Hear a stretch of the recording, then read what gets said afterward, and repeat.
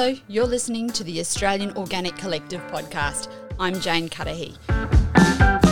Kialla Pure Organics is one of Australia's original organic grain processors, with a long-standing commitment to produce a real difference in our communities by making delicious, healthy food possible through a sustainable and transparent food chain. Quentin and Michelle Kennedy are leading the charge, ensuring the business keeps innovation at the top of their agenda and incorporating traceability into every part of their business. With a product range that continues to grow with market demand, the passion the couple have for not only their company, but what it supplies to people's pantries is testament to their commitment to the Australian organic sector. Yeah, so Kialla was founded by one of the pioneer organic farmers in Australia, and that kicked off back in 1988, where he just started valuating, his organic wheat crop in the back shed, putting it through an old stone mill, milling some flour, and starting to sell it locally, and it's grown since then. To supplying bulk flour and retail flour, as well as we do value-added blends into the bakery sector, food manufacturing and retail, both domestic and internationally. It certainly played a key role in the organic movement in Australia, in that, well, one, where one of the original organic certified processors. And back in the day, they held a field day at Kialla Farms where the original mill was. And this is in southeast Queensland too, Quentin, isn't it? We didn't really set the scene, so you are down south? Yes. So Greenmount, which is just about 10 minutes south of Toowoomba. Mm-hmm. Okay, so yep, you were all out there. Let's go back to that because it was a really significant field day. I think, they must have organised it as just more of a general interest, but it really was something significant, wasn't it? Yeah, well, I think, expecting 40 or 50 farmers to show up, that sort of a thing. It was very, very early in the organic farming revolution, if you will. As the day progressed, there was a massive traffic jam in Greenmount, and there was over 1,000 people showed up, to talk with. Where I think it was must have been at a watershed moment in the organic industry. People were just really sick and tired possibly of that commodity play, the boom and the bust, and we're looking at new ways and new ideas. So, over 1,000 people showed up to sort of network and share ideas, and maybe it's a bit like the Woodstock of the organic industry, I think. And I guess I'm just not sure about the drugs. No, well, I was about to say, and I guess the scones would have run out at some stage there too. Usually a field day has a pretty good smoko, but that might have run out. Yes. So why do you think, like you said, a watershed moment, but, that's quite significant. Did that momentum continue after that with that level of interest? Yeah, well, I think it gave sort of those early pioneers the confidence that they were really onto something of interest to both the farmers, but also the consumers. You could say the birthplace of BFA, Biological Farmers of Australia, which is the predecessor to today's Australian Organic. Mm-hmm.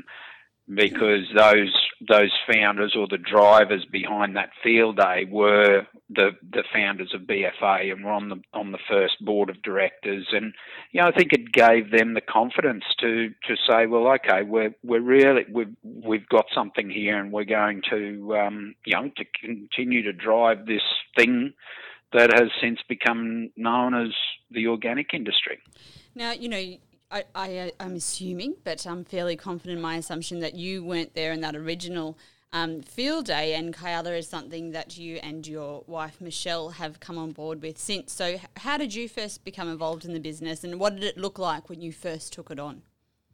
Yeah, so my background is actually sheep and cattle, and I from Western Queensland, from Winton, so all the fun people are, yep. I would have been dealing with the droughts and so on of Western Queensland around that same time. I was running our family property there during the great wool boom of the late 80s, when Australia was riding on the sheep's back, and then of course I then witnessed the bust of it all in the early 1990s when we were basically shooting sheep because they were almost worthless. So I always felt there was just a better way than that commodity play. A couple of years after that, so in sort of early 1990s, I went back to uni and got a degree in agribusiness, and that opened my eyes to, I guess, market cycles, market dynamics, who holds the market power and how, and all of that sort of thing. And so I was just getting increasingly interested in sort of niche markets and how they might work and what's their sustainable advantage. Concurrent to that, Michelle, my wife, and I had issues becoming pregnant, and one of the pieces of advice was to remove or stop consuming products that may have chemicals in them. So I guess that was that was pretty early days in the industry known as organic. So we got increasingly more interested in organic. For that was probably one of the driving reasons.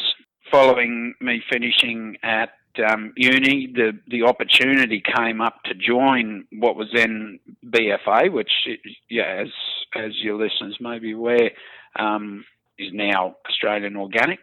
And I thought, well, there's no better way to learn about an industry than to run one of the businesses that is. It was back then it was a certifier as well as the lobbying body. So, it gave me a really good understanding and network within the organic industry. And I guess, when something, the reason behind all of this was based on something very personal and around health, and I think that makes you a lot more passionate about it too, and a real drive behind it. So I'm sure they would have been very happy to take you on. Yeah, well, I didn't. I probably didn't give them that part of the story. No, that's only something that comes in hindsight and time. Yeah. But I think the organic industry is filled with many stories like ours. People that are passionate for a variety of different reasons. And I've always thought, you don't join the organic industry, because you're going to make more money. It's not about that, although that's got to be important. It's got to, that drives professionalism and drives market development and all of that. But you've also got to have a bit of passion, and, it's a mix of a variety of different things. And, during the time with BFA, talking to farmers and that sort of thing, it was real. The ones who were successful in the longer term were the guys who had that passion to do that, and they just wanted to stop the use of chemicals on their farm. They had personal stories, whether it was cancer scares or whatever it might be, or just being sick of the smell of chemical and all of that sort of thing. So there's always a variety of different reasons why people get into the organic industry. So going back to Kialla, what exactly are you producing or doing there, and how have you changed it over your time?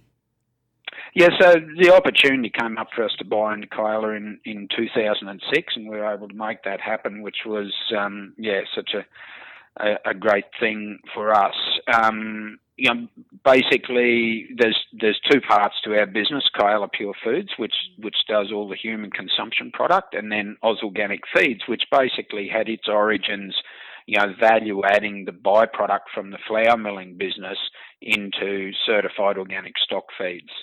But Kialla mills about 20 different grains and takes them to all stages of value add, whether it's just selling bulk grain to manufacturers, or whether it's milling that. Primarily wheat is probably 60% of what we do. So milling wheat into flour that goes into the manufacturing bakery sector, or then also we do value-added products such as pancake mixes, bread mixes, that sort of thing. So that's quite an amazing array of products. So what are some of the ones that you're most proud of? What are your little? Well, you're proud of all the products you make, I guess. But I just love talking to bakers who swear by the performance and taste of our flour, and it's an intangible thing. I mean, we don't well, we don't over-process the product. So I guess that might be what we add to it, or it's more about what we don't do it than what we do to it, if you get what I mean. I think, but you start with a basic, good organic product, it flows through. But a big favourite of mine is probably our pancake mix, because mainly, it was one of the first new products I instigated at Kialla, and which was no great invention. I mean, really, I just looked at what conventional flour-based products seem to sell well, and then knocked it off using organic ingredients. But it's now one of our biggest sellers in retail. It's ranged in Costco Japan, Costco Australia, and as well as all good organic shops. But yeah, it's a great tasting product, and probably got a bit of a special place in my heart because of it was probably the first one we tried. And I guess, do you have pancakes every Sunday at your house then? Yes, we do. We eat quite a few of them. Excellent. What are some of the buying trends you've seen over time? You mentioned that one's probably a more conventional one, but have there been some interesting kind of trends that you've noticed? Well, we've got the gluten-free trend, but I think an overarching one, specifically for the organic consumer, is they're increasingly discerning. Whether it's about the packaging or the convenience the product brings, or the quality aspects of it. There was a time when you go and buy an organic apple, and if it had a grub in it, you just go, oh, well, it's organic, that's fine. But, that's no longer good enough. As with any industry that matures and grows over time, you've got to make sure you're producing a quality product for the consumer, because they're paying top dollar for it. So you want to make sure that the eating experience is up with the best of them. You mentioned the gluten-free trend just then, and as flour producers, that would hit home pretty hard. How have you managed that?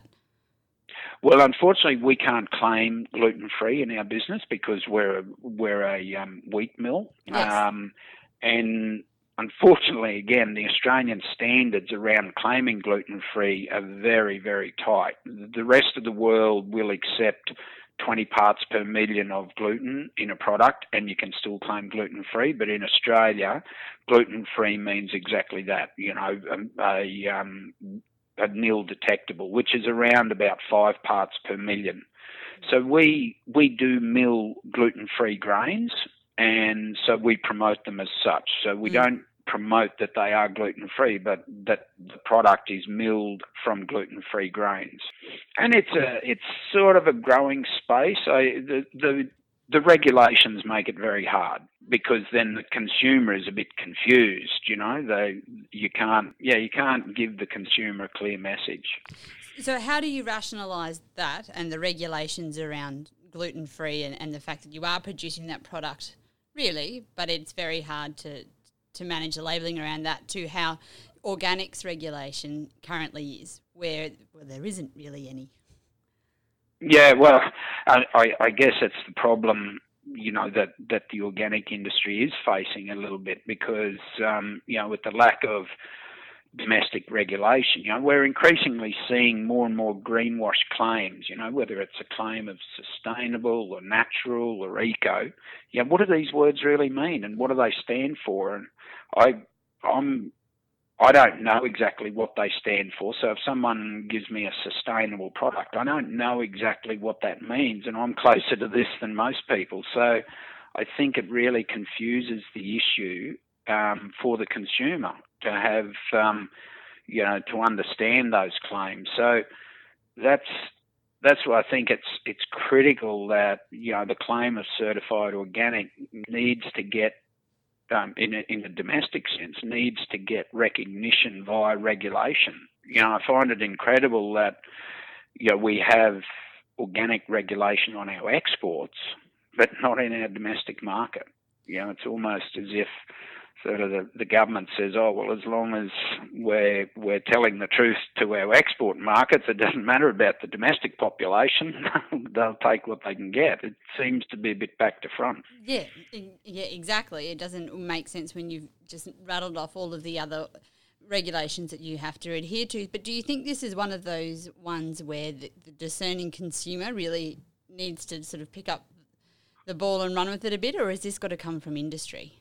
I think it's probably a combination of both. I mean, having sort of been involved at an industry level, I know it's always a hard sell, or it's a long, hard road to educate people what certified organic really means, and then alongside them, in the instance of as currently where we have no regulation over organic domestically, so you're sort of battling an education process where the rules aren't really clear, which makes it difficult to get cut through of your message. And so I guess, you operate both internationally and domestically. How does it affect you on an everyday basis? If we had domestic regulation, it would make it so much easier the next step after that is then equivalency with different markets. So I'm not sure what you know about equivalency internationally, but you have different countries who have different standards. So what that means for us is that, one, we need to segregate products that aren't certified. So Korea, for instance, we've got the grower has to be Korean certified. We're Korean certified. And so if we can't source grain from a Korean certified grower, we miss out on that business opportunity. And it's all just marks on pieces of paper, really, because the standards are no different. Wow. So that international equivalency piece would be a massive advancement, I believe, for our export markets, because it just removes another layer of complexity, and at the end of the day, it's bureaucracy, really, because we meet the same standards internationally. It's just about a specific tick in the box for a given country. That's right. So it's not good enough to just be an Australian product that is internationally renowned for being clean, green, and a high quality. You've got to actually be every individual country accredited as well. Yeah. So can a grower be, American, Korean, and China accredited? You can have multiple. Yes. Yeah. And what happens is there's such a high opportunity cost because, unless we've got grain on hand that is certified specifically to those countries, we miss out on that business. Now, obviously, we try and do that, but then it has a production issue for us. We've got to store that grain separately if it doesn't have all the certifications, or so there's a production cost impost, there's a market opportunity cost impost. So it has a real flow-on effect, the lack of international equivalency. Domestic regulation will be sort of one step that assists in one day gaining that equivalency. You've kind of taken things on board yourselves through your farm to plate tracker to a degree. That's more sort of traceability, but that marries up with that whole concept anyway, doesn't it? Yeah, well, I guess the origins of our plate to farm tracker was just trying to give the consumer the story of where their food comes from. So storytelling and traceability marrying in with all of the different countries and accreditations that you need to keep track of.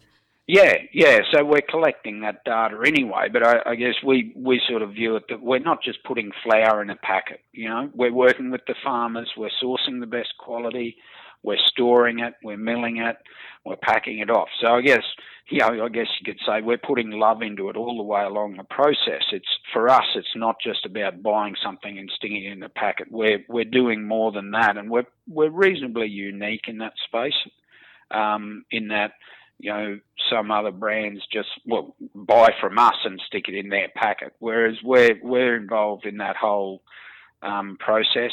Our mill's located out in the country, not in some big industrial estate in a capital city, sort of disjointed from where all the hard work really happens, which is on the farm and on the soils of the Darling Downs, so to speak. So we recognise that people were very interested in the story of their food, and via our plate to farm tracker, we're just trying to tell that story They can do a virtual tour of our mill, and they can virtually meet the farmer via our farm-to-plate tracker system. And what has the feedback to that been like? How long have you been using it? Well, it's been, we first started that system probably six years ago. Plus. Ages ago. So, you would have had quite a bit of feedback by now. So has it been pretty well received? Yeah, well, I think, we certainly didn't shut YouTube down by people people viewing the videos, but I think what it gives the people is that sense of confidence. We're very transparent in where we source our grains and what we do with them. So people gain a level of confidence, not so much that they've actually watched the video, but they know it's there, and they I suppose get an understanding that, hey, we're a very open book about what we do here.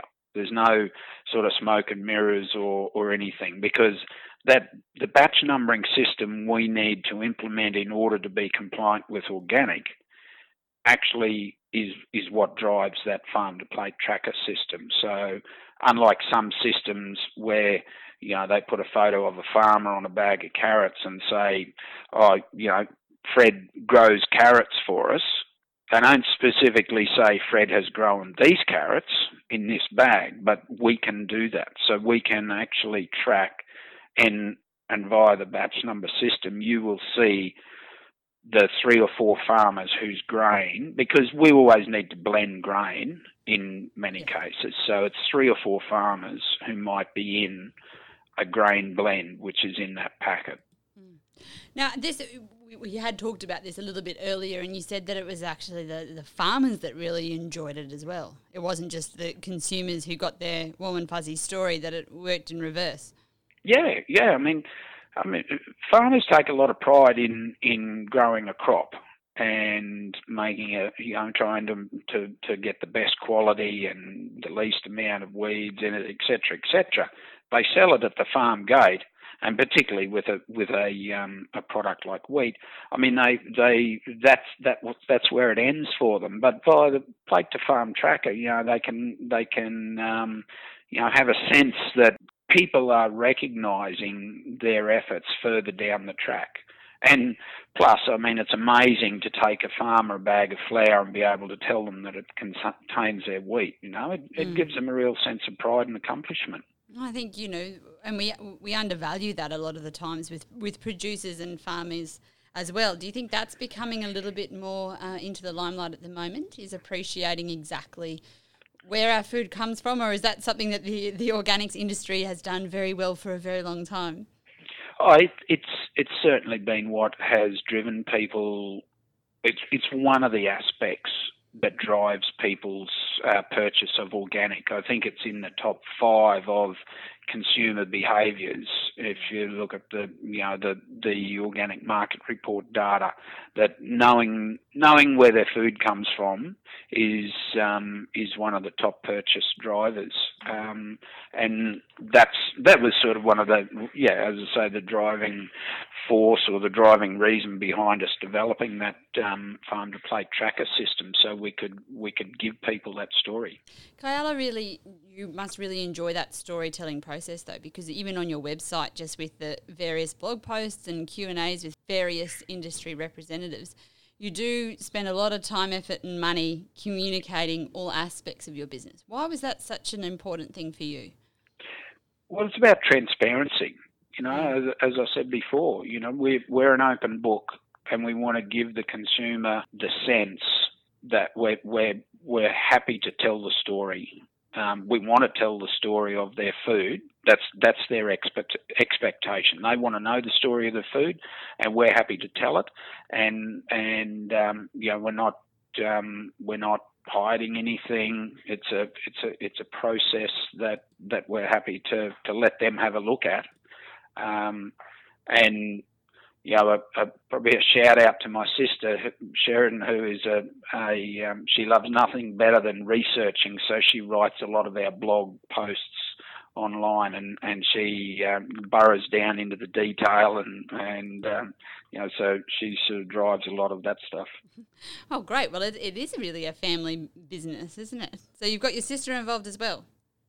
Yes, she does. She's our communications cultivator, we call her.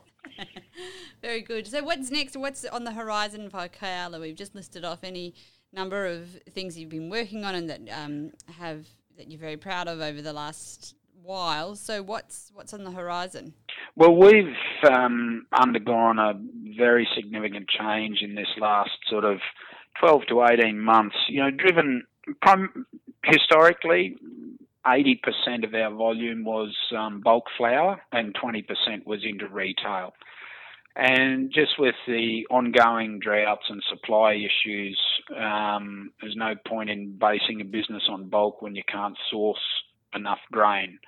So we've had a real, turnaround in our business, or a change of focus in our business to move more to that value-adding retail side of it, because it doesn't require big bulk lots anymore. But, obviously we're not going to turn our back on the bulk side, but where our focus is now is on more of the retail products and more value-added multi-ingredient products. So we've just recently, in the last couple of months, relaunched all of our branding, all of our retail packaging. So completely new branding, new packaging formats, and we're bedding that in at the moment, and have also launched a number of new value-added products like our protein smoothie base, and we're going to be launching bread mixes and overnight oats or oat mix products. So quite an exciting time for Kialla in terms of reinventing itself in that retail space. And when you have those multi-ingredient products that you just mentioned, is that more difficult to certify organic? Yeah, well, again, particularly into that export market, because all of those ingredients have to have that end export market certification. But domestically, as long as you can source certified organic ingredients, it's reasonably straightforward. There's obviously, from a recipe development point of view, there's some challenges around sourcing the right ingredients and ensuring they perform. It's always challenges around that supply side, but certainly as the market grows and builds, there's more ingredients available. Are there enough growers with the diversity that you need? There's never enough growers when there's a bad season, put it that way. There's always opportunity for growers, particularly in that broadacre grain sector, and we're working, or we're certainly trying to develop and create pathways for growers to come through the certification process, because it's a fairly difficult thing to convert from conventional farming to organic farming, and so in order to support them, we market products as in conversion to organic, and that means we can then pay that farmer a premium for his in conversion grain, right? Because his or hers in conversion grain, and that assists them, because if you're producing organically and selling into the conventional market, there's not a lot of fun there. And that's what a grower's got to do for that first 3 years, unless we can develop a market for in conversion. So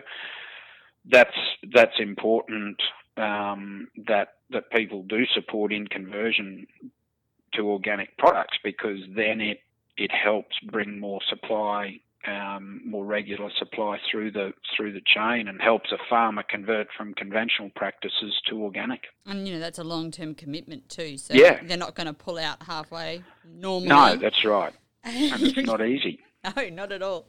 Well, Quentin Kennedy, thank you so much for your time today and being on our Australian Organic Collective podcast. Thanks very much for the opportunity, Jane. No problem.